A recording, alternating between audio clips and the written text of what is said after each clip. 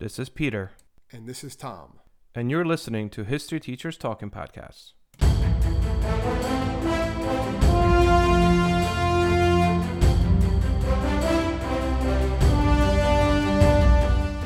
All right, this is Peter Zablocki and Thomas Reska, and welcome back to our podcast. Tommy, what do we got?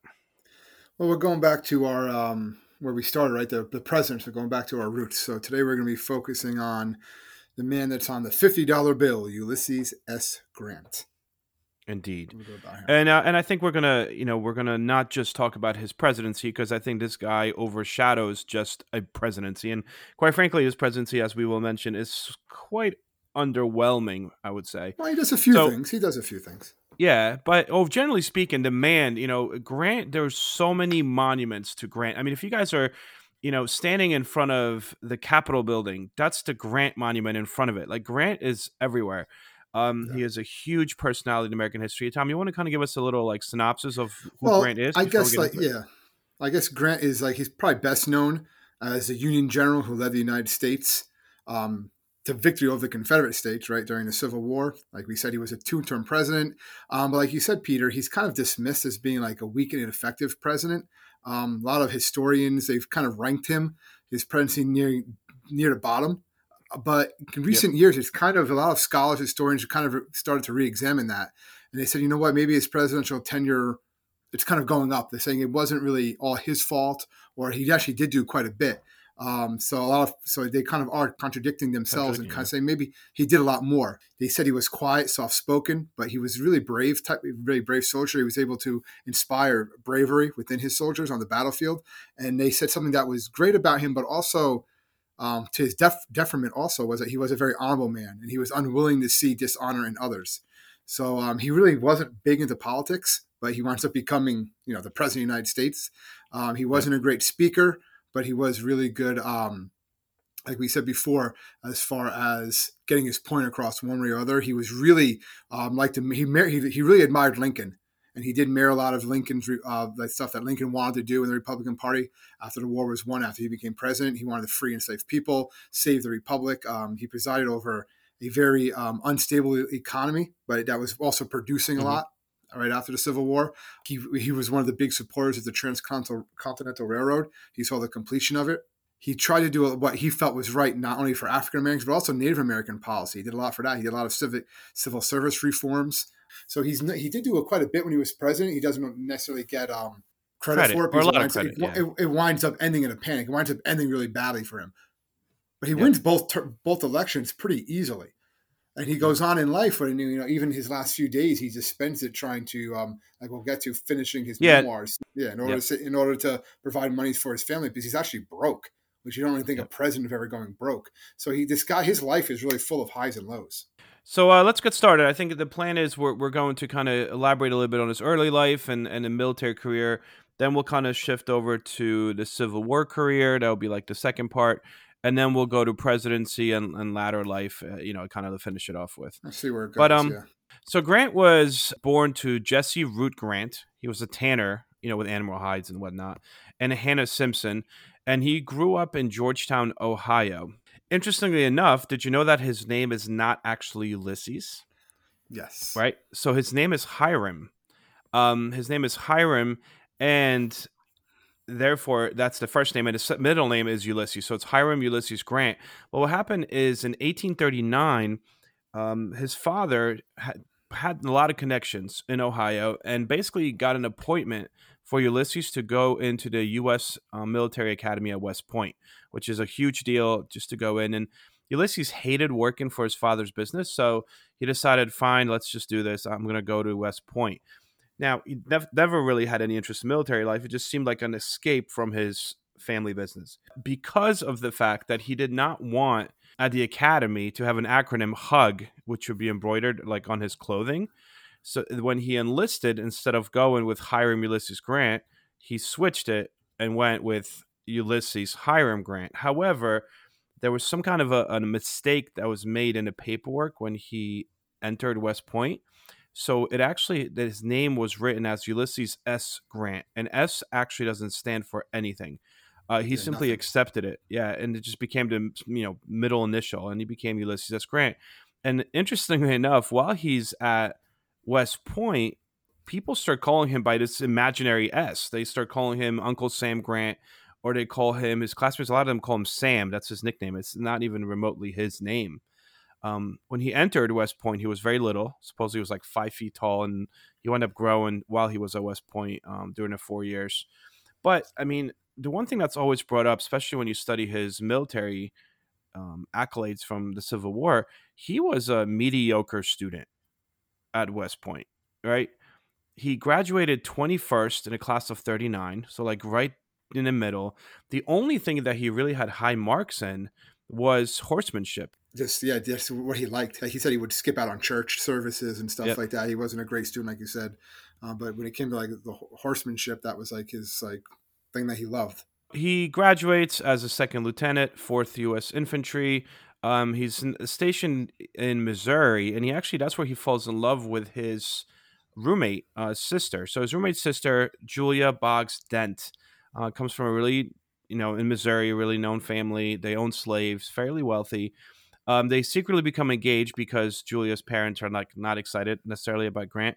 Um, so they can become engaged, and then 1846, they don't get a chance to get married yet because the Mexican American War starts. And if you guys want to know about that one, you could listen back to one of our podcasts about it. But Grant is then commissioned and sent to fight in the Mexican American War, along with a lot of who's who of American generals from the Yeah, Civil War, right? that's really what I used to always teach about the Mexican American War. Was also that like all these names, this is like the prequel to the Civil War. You're going to see all Yep. these names again, and all these guys, they all knew each other from that war. Yep. Grant and Lee knew Yeah. each other. Yeah. They met each other a few times. They got high respect for each other. Like, oh, he's a good general. Like good soldier. Basically, they Yep. knew each other. And eventually Robert E. Lee becomes his, like, I guess, arch nemesis, in the Civil War. But um, Robert E. Lee is older than Grant and has a much higher rank than Grant during the Mexican American War. But while there, Grant, again, it kind of showcases his horsemanship. That's really all his high marks. Everyone's like, wow, this guy just knows how to ride horses. Um, he initially is assigned under General Zachary Taylor, again, big name. Then he gets transferred over under General Winfield Scott, and he really distinguishes himself in battle in 1847, so a year before the war ends, and basically is commissioned as a captain, and that kind of becomes his rank. So, nonetheless, he doesn't like this war, very much like another man that is not really known yet, but eventually becomes fairly known, and that is Abraham Lincoln, who at this time, he's an attorney, he's a lawyer, and Abe Lincoln is talking about the idea this is an unfair war. We're simply going into Mexico because we're trying to steal Mexican land, and at the same time, Grant is very similar with his views. He's like, you know what? I don't like this war. I think this is a wicked war, and I don't think it's fair. And blah blah blah blah blah, which comes up later on, which is kind of interesting. So then it's done, right? War ends 52. He's actually assigned to the Pacific Coast, and he winds up leaving his family behind. He had two sons by now. He leaves them behind in the East Coast, and he's kind of upset. After a year or so, he starts drinking at his post. He's like, I don't want to be here. I miss my family, and this kind of comes up a lot in his biography. This drinking problem. It kind of really comes up here first, is when he's separated from his wife and two young kids. He hates the post in California. What happens is basically he resigns the army in 1854. He's like, I need to go back to my family, and he Yeah, comes he never back. planned on being in the army for a long time either, Nope. right? That was Yep. something I saw quite a bit. He said he's going to serve 4 or 5 years and retire anyway. He didn't Yep. want to be a soldier. It was more something like his father kind of Yep. No, it made him definitely do. pushed on him. He wanted to be like land. He tried a bunch of different careers too, like land surveyor, because he was actually good at drawing maps, right? That was something Yep. They else that said he it was good at. artistic, very artistic dude. Yeah. So he comes back. Yeah, he comes back to Missouri and basically starts farming his wife's family's 80-acre farm. And it's his father-in-law's farm. He helps out there, through his wife Julia. And later on, this comes up. Actually, recently, this came up that he had slaves. Grant actually never owned a slave. Well, they There's said no he owned paperwork. one. I saw that he owned. Did Well, he he? owned Did he one free through. one? He freed one, He right? owned one somewhat. He owned a slave through his in-laws. Now, his father Yep. was an abolitionist. His father did not believe that. In fact, his father hated the fact that his son married into a family that owned slaves. But there was one that he did actually free, a man named William Jones, And after a year, he freed him for no money. Nothing. He just said, even though at the time Grant was pretty broke, he Yep. just was like he had no interest in it. And people that knew him basically said, and even Williams uh, actually said like he couldn't force himself to. He could never force the slaves that he did was oversaw on the plantation to do anything. He just Hmm. couldn't. He just couldn't do it. He said he was too gentle of a guy. All right Yep. now, and too good tempered. And he was. They say he Yep. just wasn't a slavery man. In his memoirs, he kind of just says like he just didn't see like how one man could be someone else's property. He just didn't. Yep. It just didn't register for him. So he even said he also writes he wasn't really anti-slave or an abolitionist. He says like it didn't make sense. Like how you can't own someone else. That's just not something that should exist. And So yeah, he this is free. also why he failed. He failed at the whole farming venture, right? Oh, hardly, yeah, Um, hardly.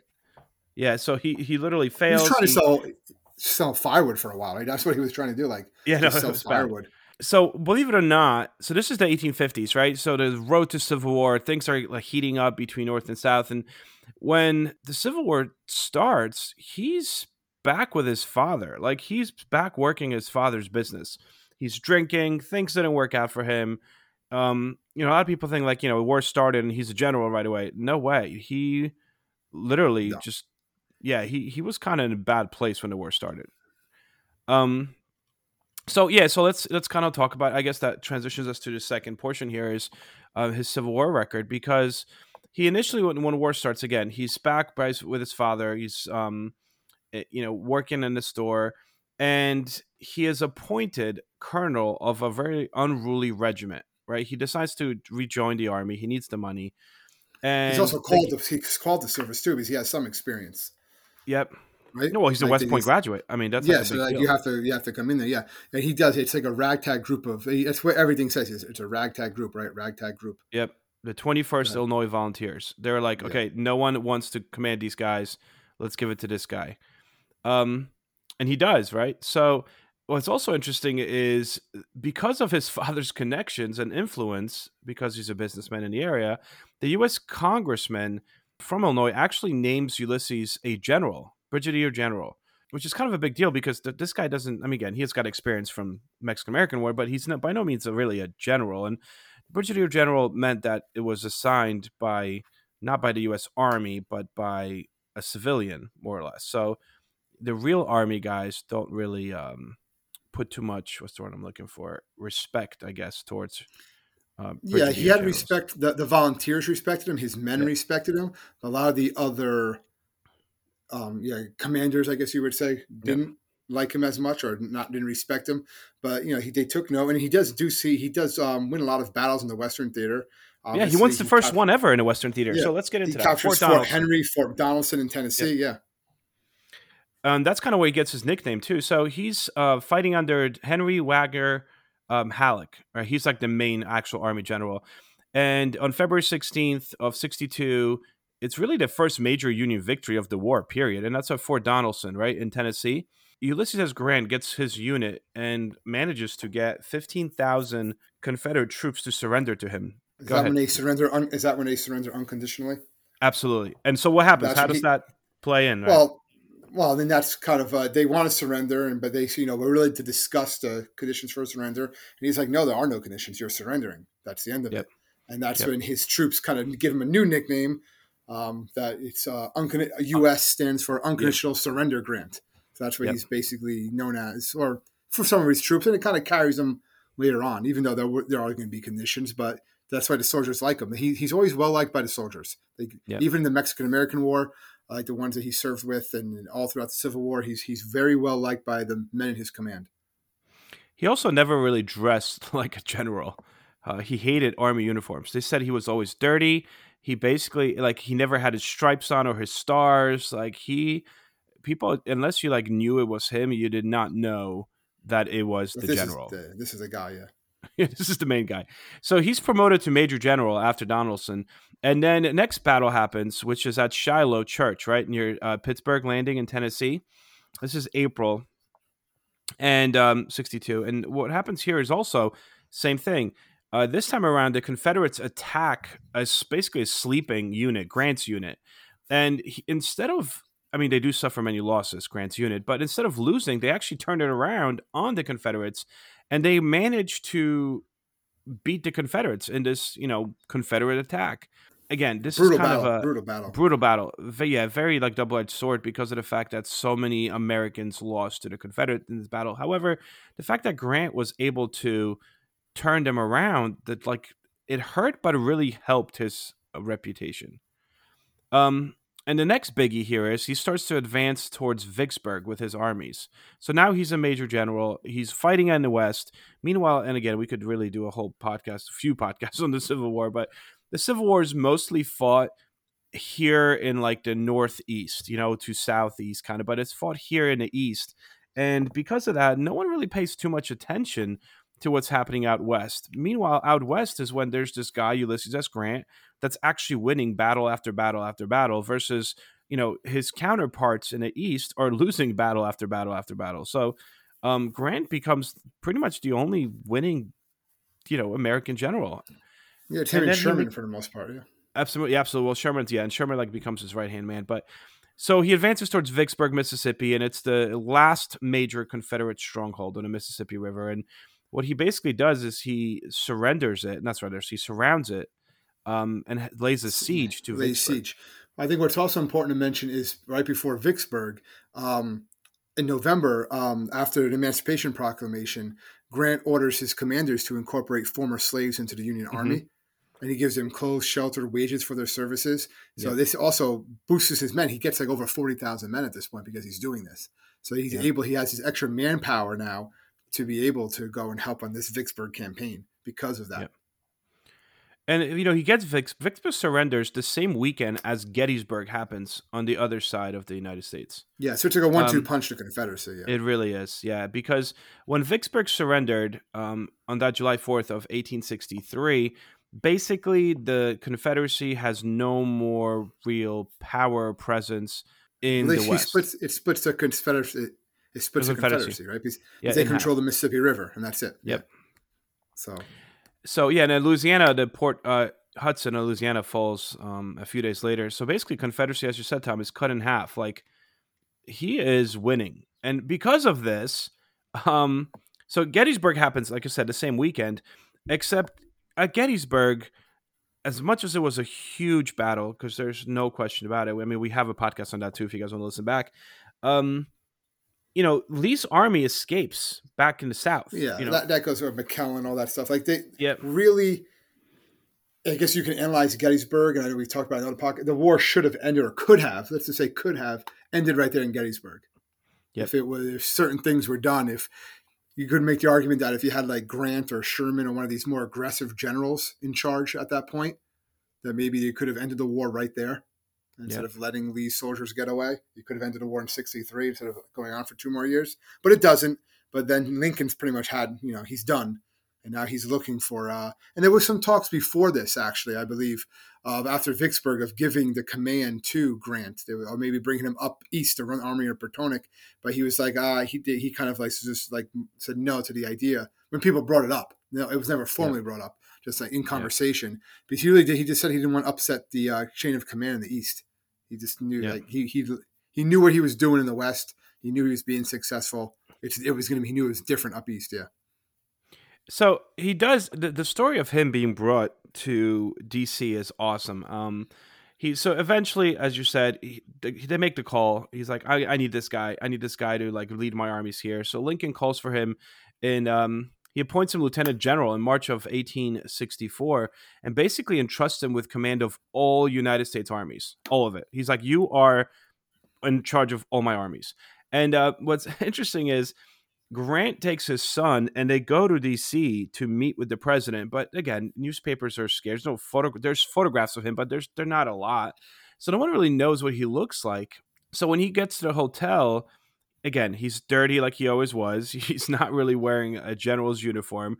He shows up with his son, and he asks for a room.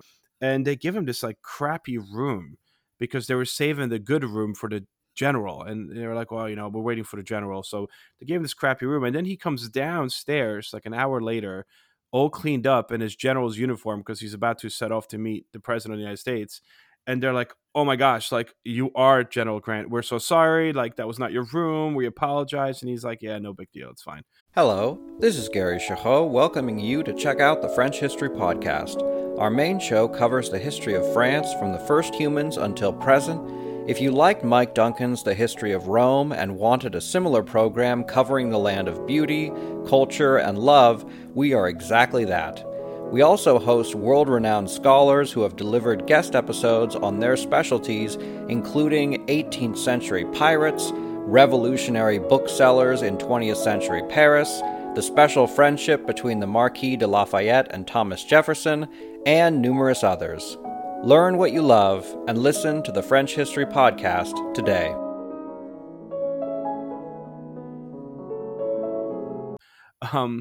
So like he was a humble guy. plain. He really didn't care. Yeah, he was so plain that like they didn't even know.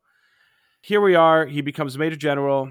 He basically decides that to challenge Robert E. Lee near the Confederate capital in Richmond, Virginia, and he assigns William Tecumseh Sherman, which we really should do a podcast on one day as well, to lead the Western Union Army southward through Georgia. Right. This is known as Sherman's March to Sea. It's extremely brutal and basically destroys the Confederacy's will, really, to continue fighting. Will to fight, yeah, and he's just wiping them out. Like it's almost a war of attrition.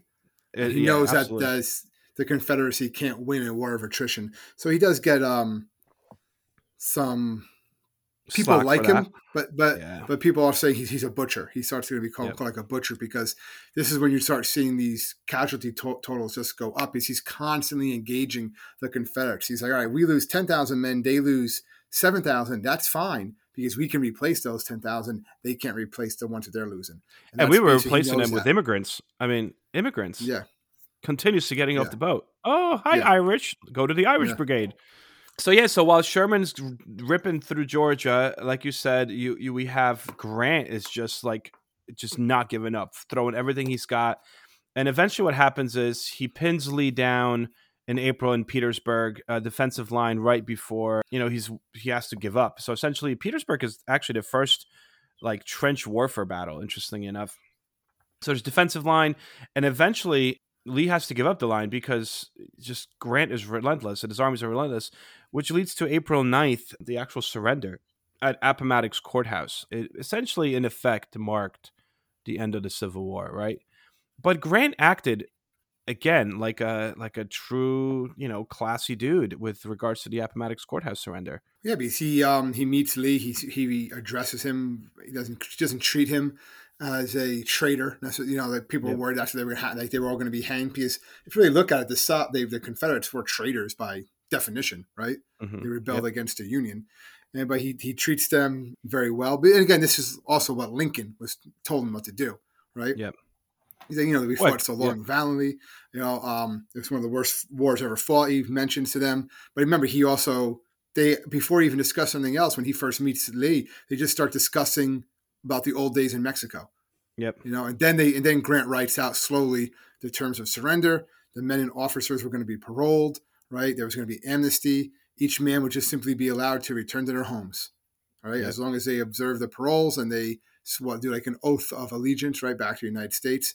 Lee immediately accepts these return terms because he was like, I thought we were all going to be like hanged, right? Yeah. And and he lets them keep the horses, right? Doesn't he let them keep the horses? All they have to do is lay down their arms, and then pledge not to break them up again. And then as they're leaving, a lot of the Union soldiers are like hooting, hollering, taunting them, and Grant quickly puts a stop to it.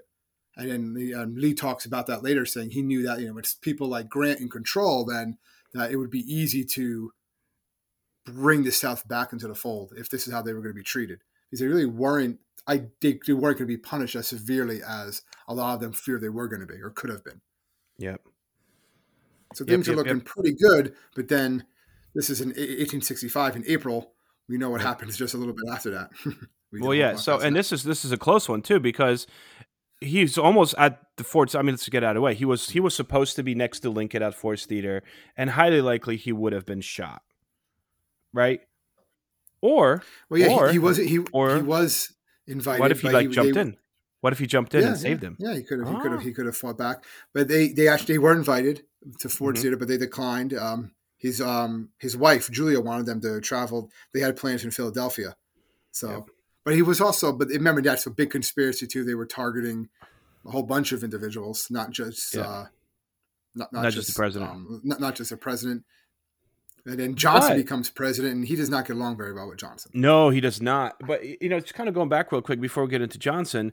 Apparently, I mean, based on like some of the books and sources I looked at, the issue here was that Grant's wife did not like what's her name, Mary Todd Lincoln, Yeah, well, yeah, a and lot of people didn't like her. She was just kind of yeah, like not fun to and be that's why around. they were like, we're not going to She's the just, theater with these people. yeah, she's like she didn't want to sit there for a couple of hours next to her, Yeah, basically. it's like we're And out, Ulysses. that's what, yeah, even saved their lives or doomed Lincoln, because you would think, Grant is a general, but then again, Booth he was famous. Yeah, It was easy for him just to walk up and I don't know. yeah. I It's don't know one if of those Grant what would have ifs. done It's anything. one of those what if he wouldn't even know what was going on necessarily. Yeah, Or maybe agreed. Booth flips out and shoots Grant instead because Grant's the guy who actually beat Lee. True. Right? You're right. I mean, he had a small pistol. I mean, he wouldn't have been able to Yeah, fire no, two he only shots. only get one shot off. And Lincoln was Yeah. like a big guy. Lincoln knew how to fight. Remember, Yeah. Lincoln's in the Wrestling Hall of He's a Fame. wrestler. Yep, he's a Yeah, wrestler. so Lincoln. That's one reason why the South didn't go after Lincoln. Other times, they figured he's going to fight back, and they just wanted to kidnap him and ransom him. Like he'll fight back, and we'll probably have to kill him to capture him because he's not. He was a strong guy. This guy used to, haul lumber around, and he's a vampire hunter. So That's actually a great book and a good movie. All right, so Johnson, as you kind of alluded to this, President Johnson becomes president. He is considered one of the worst presidents in American history. I mean, this guy basically kind of lets the Southern Confederates, ex-former Confederates, more or less have their way with former slaves. They institute black codes, and he's kind of like glossing over this. And you have Congress, this eventually becomes the Congress that institutes Reconstruction. We also did a podcast on that one, guys, if you want to go back and listen to it. But Johnson is super not popular. He becomes impeached. He's the first president to be impeached, and he tries to actually use Grant. He sends Grant on like this greeting tours and stuff, and he's trying to appoint him to a position that he has no right to appoint him to. And Grant's kind of seeing this, that Johnson's just kind of using Grant's popularity. So he's like, nah, I'm out. So Grant ties himself to the Republican Party instead of Johnson's Democratic Party. yeah, what really angered him too was sorry, people. What really angered him too, I'm sure you saw, was that Johnson was kind of going against some of the surrender terms that Grant had given Lee at Appomattox. Like he wanted to actually bring up Lee and a lot of the other ones the other Confederate generals on imprisonment and possibly hanging, because he wanted to like really punish the treason. And then when Grant finds out about this, he actually goes to the White House and says, if you do this, you're breaking my terms, you're breaking my word, breaking my honor that I gave Lee in the Appomattox courthouse, the terms. And he's like, I will resign. And Grant was so popular in the country at this time that if Grant resigns his commission as general, it's just not going to look good for Johnson, who's already unliked. And that's really when Johnson gets mad and starts sending him around, like you said, and trying to just use him as more of like a political pawn than anything else. And then he breaks away from him and joins the radical Republicans. Really just because he doesn't like Johnson. Yeah. So he gets nominated for president in 1868. And the last line of his acceptance speech is, "Let us have peace." It kind of becomes a line that's attributed to him a lot throughout history. That became the Republican campaign slogan, "Let us have peace." He goes against Horatio Seymour, former governor of New York. It was a fairly close race, but Grant wins it and becomes just another American general that became a president. Americans love. One. Yeah, he was 46, right? I think 46. At the time, 46. He was the youngest president ever. Yeah, but remember, we loved giving generals we like presidencies. Generals, yeah. So we have Washington, we had Jackson, we had Taylor, right? I mean, he's just another one. So completely inexperienced, youngest man elected, and that's also kind of is the reason it hurts him. Yeah, because he is super trustworthy. He doesn't know much about governing, so he's like, I'm going to assign these jobs to people that know what they're doing. However, the people he assigned him to, people that helped them, were kind of technically corrupt, and by technically I mean they were corrupt. They were corrupt, yeah. Yeah.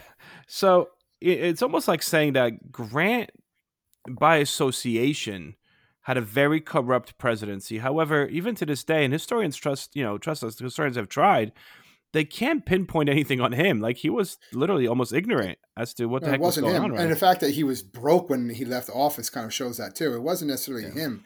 It's just it was so much of the other. There was just so many scandals and so much drama in there. But he did try to do a lot when he was there. Like, he signed a lot of legislation dealing with the Department of Justice. Um, He brought a does a Native lot of stuff. American. Did you say he brought a Native Yeah, American to be the commissioner of Indian Affairs? First time yeah, yeah. ever. He tried to Um, improve conditions for Native Americans. yeah. He tried to do a lot of He was actually, reform his wife was policy. really good friends with Susan B. Anthony, and the Yeah. women's rights movement supported him for his reelection. They say that he probably won his election and reelection because of Susan B. Anthony and women's rights, as well as because of the fact that a lot of African Americans voted for him because they saw him as the savior, and just kind of the person that was contributed so much to abolishing slavery. Before we get into like these scandals, because there's really two main ones, right? You have the whiskey ring and Credit Mobilier, but very popular just overall. I mean, they have 4 children by then. Grant's his daughter Nellie winds up getting married in the White House in 1874. Public is like super excited about it. This is like the wedding of the century. Another funny story is both Grant's father and his father-in-law. So one's an abolitionist, one is a pro-slavery guy from back in the day. They both move into the White House. And this becomes kind of general knowledge and really public amusement in the newspapers because the two always fight and argue, whether it's in public, whether or not, they're always arguing. So, the Grants were very popular in the newspapers. So let's talk about some of these issues that we have here. So Credit Mobilier is probably the most known one, but I mean, there's quite a few scandals. There's a whole What are some bunch. Yeah. stuff? Yeah, what do you have for some of the scandals? Well, a lot of them, like you said, like the whiskey ones, they were just ones that a lot of people that he put in place because he was such an honest guy and he believed and trusted all these other people that they kind of just are doing things that are to benefit themselves. And since he's the president, he's involved in them. Well, like, he's not involved in them, but his name is attributed to it and it winds up hurting him. But like we said, he didn't really make any money with these. But some of the ones that his first term, you had a group of speculators, right? James Fisk and Jay Gould. They attempt to influence the government and manipulate the gold market. It fails, but they get caught. And it kind of, because there was a panic in 1869, people aren't crazy about that. All right. He wasn't directly involved in it, but his reputation was really hurt by it. Because it was it was in his cabinet. That's one of them. Another one was, like you said, was the whiskey ring. Wasn't it like internal 1875. revenue collectors or something trying to accepting bribes from whiskey distillers or something like that to avoid paying taxes? Right. To defraud the millions in liquor tax. Yeah. Yep. And the president actually defended him, and he was later acquitted. This guy, Orville Babcock. But still, again, it's just like everyone that he kind of appointed to job, not everyone, but a lot of the people that he appointed to these jobs wound up doing something not right. Basically did something corrupt a lot of times. I mean, his Secretary of War was, at one point, so you have, first of all, in the whiskey ring, right, 238 federal government persons were indicted. It's like, huge. this is pretty crazy. Yeah, it's huge. And then in 76, there was an investigation that his Secretary of War, Belknap, had accepted bribes from merchants in Indian Territory. So it's like, it keeps on following him. It's like one thing after another. And then you have the Credit Mobilier, which basically was... it's a shady, fake corporation that was designed to steal profits from the Union Pacific Railroad that was building the Transcontinental Railroad. Yes. And what these guys did is basically they created a fake company called Credit Mobilier that was subcontracted by the Union Pacific Railroad. By the way, when I say they created, a lot of congressmen owned stock in Credit Mobilier. And this company would charge the government for things that didn't really happen because this company didn't exist. So they're like, all right, we have to use some dynamite to get through this mountain here. It's going to cost $3,000. And then the Credit Mobilier would like charge $3,000 for this fake work that was never taking place. And then congressmen and people within Grant's inner circle would approve these contracts, knowing that they were basically using government money to pay themselves for things that were not actually being done. So this was exposed. Which again, it was just back and forth, and Grant kind of just blundered in all this. He was just like, oh, come on. Between his Secretary of War, found guilty of all these convictions, he basically limped to the end of his second term. I would say so. Yeah, I mean, he was still popular with the people to somewhat, Yep. but he wasn't going to run for a third term at this point. Nope. Obviously, he just didn't have the political backing. A lot of the Republicans were against him, or they didn't trust him anymore. He just said, "But you're just not." He said he wasn't up for it, and I think he was just kind of tired from all the scandals. Like it was just one after another, and each one it was tarnishing his name, even though he had nothing to do with it. It just wasn't the best. And then Rutherford B. Hayes becomes president, which, yeah. Well, yeah, that ends Reconstruction and basically, sets up eventually Jim Crow laws, separate but equal, and really sets African Americans back for the next 100 years. Yeah, because, well, I guess we didn't talk about it, but Grant did attempted to do a lot, like going after the Ku Klux Klan. Yeah, there was the KKK Act, right, of 1871. He pushes the 15th Amendment, gets that passed. Yep. That allows African Americans the right to vote. So he's doing a lot in the realm of civil rights because he just thinks it's the right thing to do. But then when he leaves, it just stops. Yep, and sorry I was talking over you before, but he also did the KKK Act of 1871, which basically was designed to enforce civil rights through suspending habeas corpus, and it basically allowed Grant and the federal government to go directly after KKK without a due process of law. Just like if they're caught in the act of suppressing civil rights, they could be taken down. I mean, this was a pretty intense act in 1871. So yeah, he definitely tried, to do well. So he leaves office, and initially him and Julia go on this round the world trip in 1877. They meet a lot of people, right? Queen Victoria, Pope Leo, Otto von Bismarck. They go all around the world, and it's basically Hayes even in Japan, like, do this trip. Yeah, Japan. Unofficial diplomat, basically, is what he does. But like the emperor, no one even sees the emperor. He's like a god in Japan. Meanwhile, here he meets with the emperor and shakes his hand. Like he's Grants are he's famous. People. Yeah, he's famous. And then things don't really work out for him again. First of all, in 1879, there's a faction of the Republican Party that's trying to renominate him for a third term. You could do that at the time. This is pre-22nd Amendment. So he doesn't encourage it. He's like, nah, I'm old. I'm done. I don't want to do this. But he does receive like 300 votes in each of the 36 ballots in the 1880 convention, which is interesting. However, James A. Garfield becomes president for a hot minute there before he himself is assassinated. But Grant invests money through his son in a firm called Grant and Ward, right? And it's like an investment firm, basically. His son Ulysses Jr. is a partner, hence Grant versus Ward. So Grant puts all of his capital at the disposal of his son's firm and basically even encourages others to do the same. In 1884, the firm collapses because they're swindled by one of the two people, the Ward guy, Ferdinand Ward. So it makes Grant, I mean, it not only tarnishes Grant's reputation, and people are like, dude, how stupid can you be that you like put all your money in there? But Grant, as you mentioned at the beginning of this podcast, is broke. Like, this man is a former president, former Union general. There's already, at this time even, so many things dedicated to him, and he has no money. So he was only getting $6,000 a year as a former, that's all the presidential pension was at the time, which was decent for the time, but he spent most of his money doing that world tour. Wealthy friends did buy him a house in Manhattan's Upper East Side. He tried building a railroad. You see that? He tried building a railroad. No, that I missed. To Mexico City. But what happened was, and it was he actually was able to convince Chester A. Arthur to negotiate a free trade treaty with Mexico. But then the United States Senate rejected it.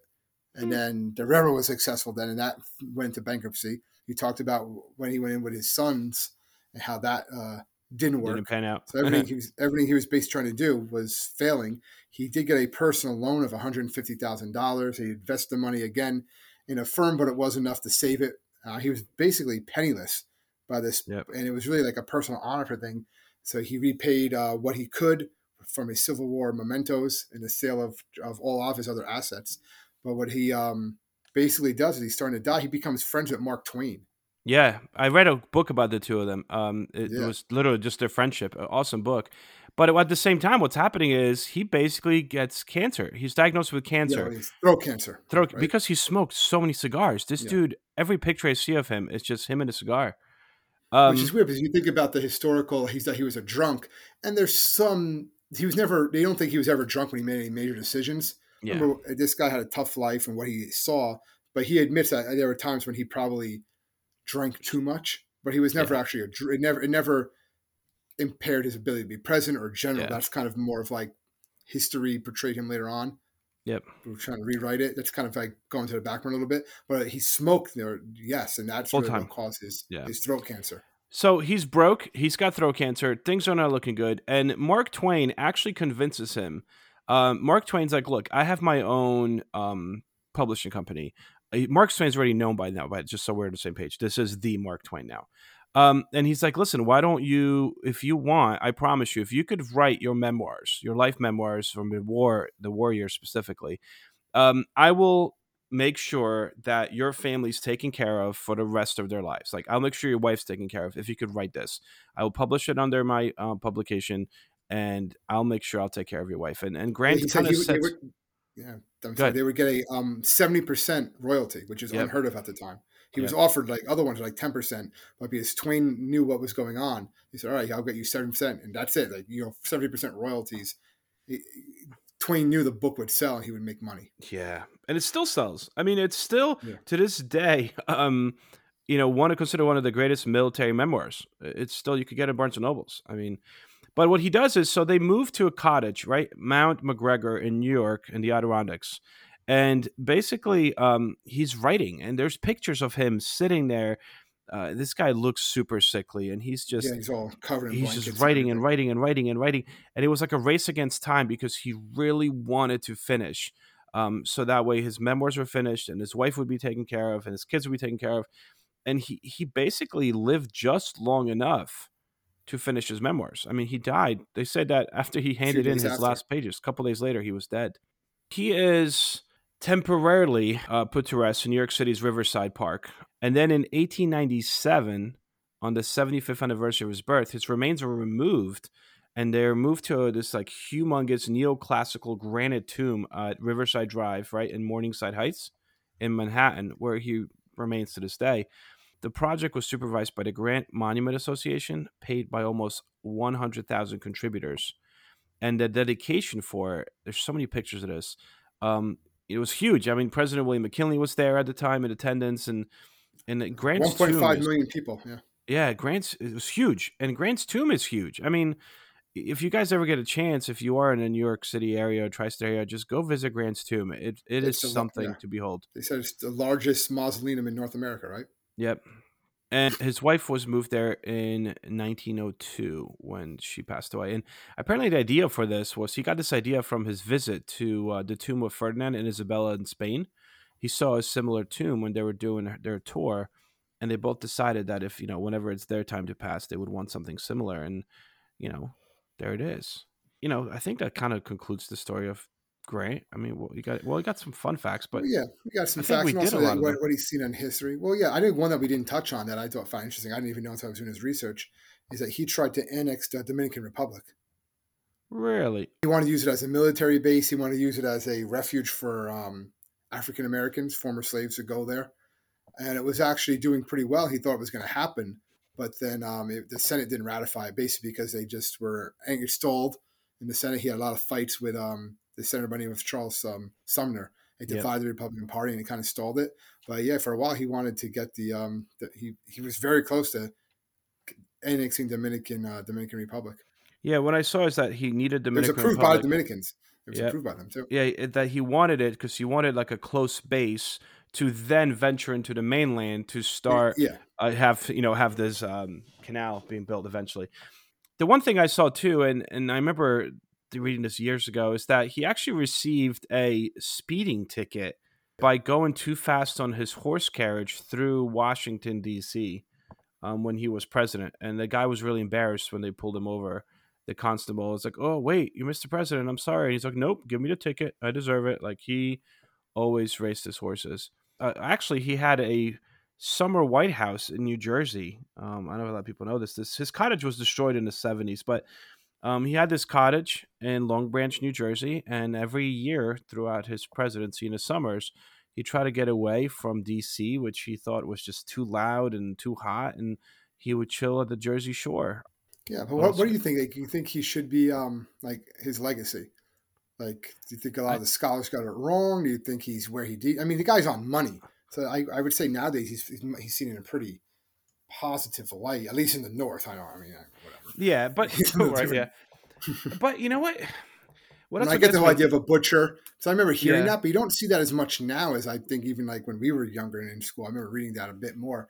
It's kind of been shifted a little bit now. Well, I think and I also think that we're going through a time now where a lot of these historical figures are being re-examined, through today's lens, of 2022, and I feel like they're trying to re-examine him as well, and actually, pinpoint some negative things about him. But even now, people have a difficult time finding negative things about him, right?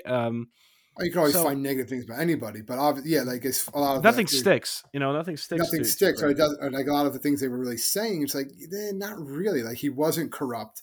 Even back then, they knew it wasn't really him. It was just that he was too trusting or too gullible to really see it, and he really supported these people, even these people who tarnished his name and brought him down. He still was like, he helped me though.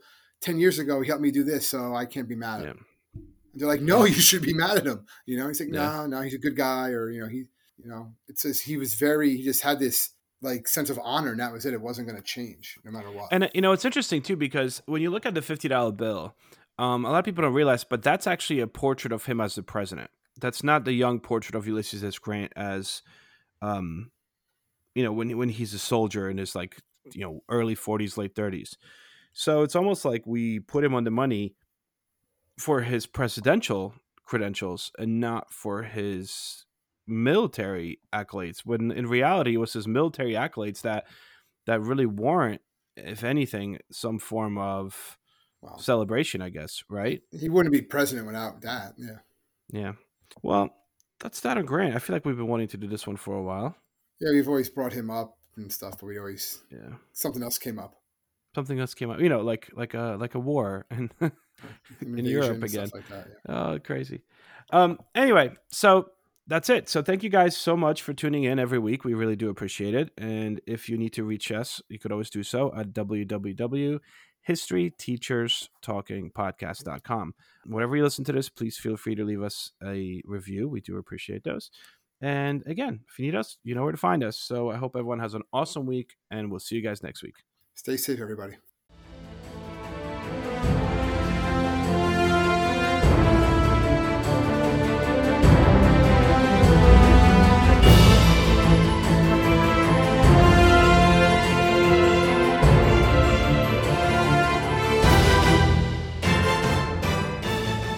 I hope everyone enjoyed our podcast, and if you would like to email us, you can do so at historyteacherspodcast@gmail.com.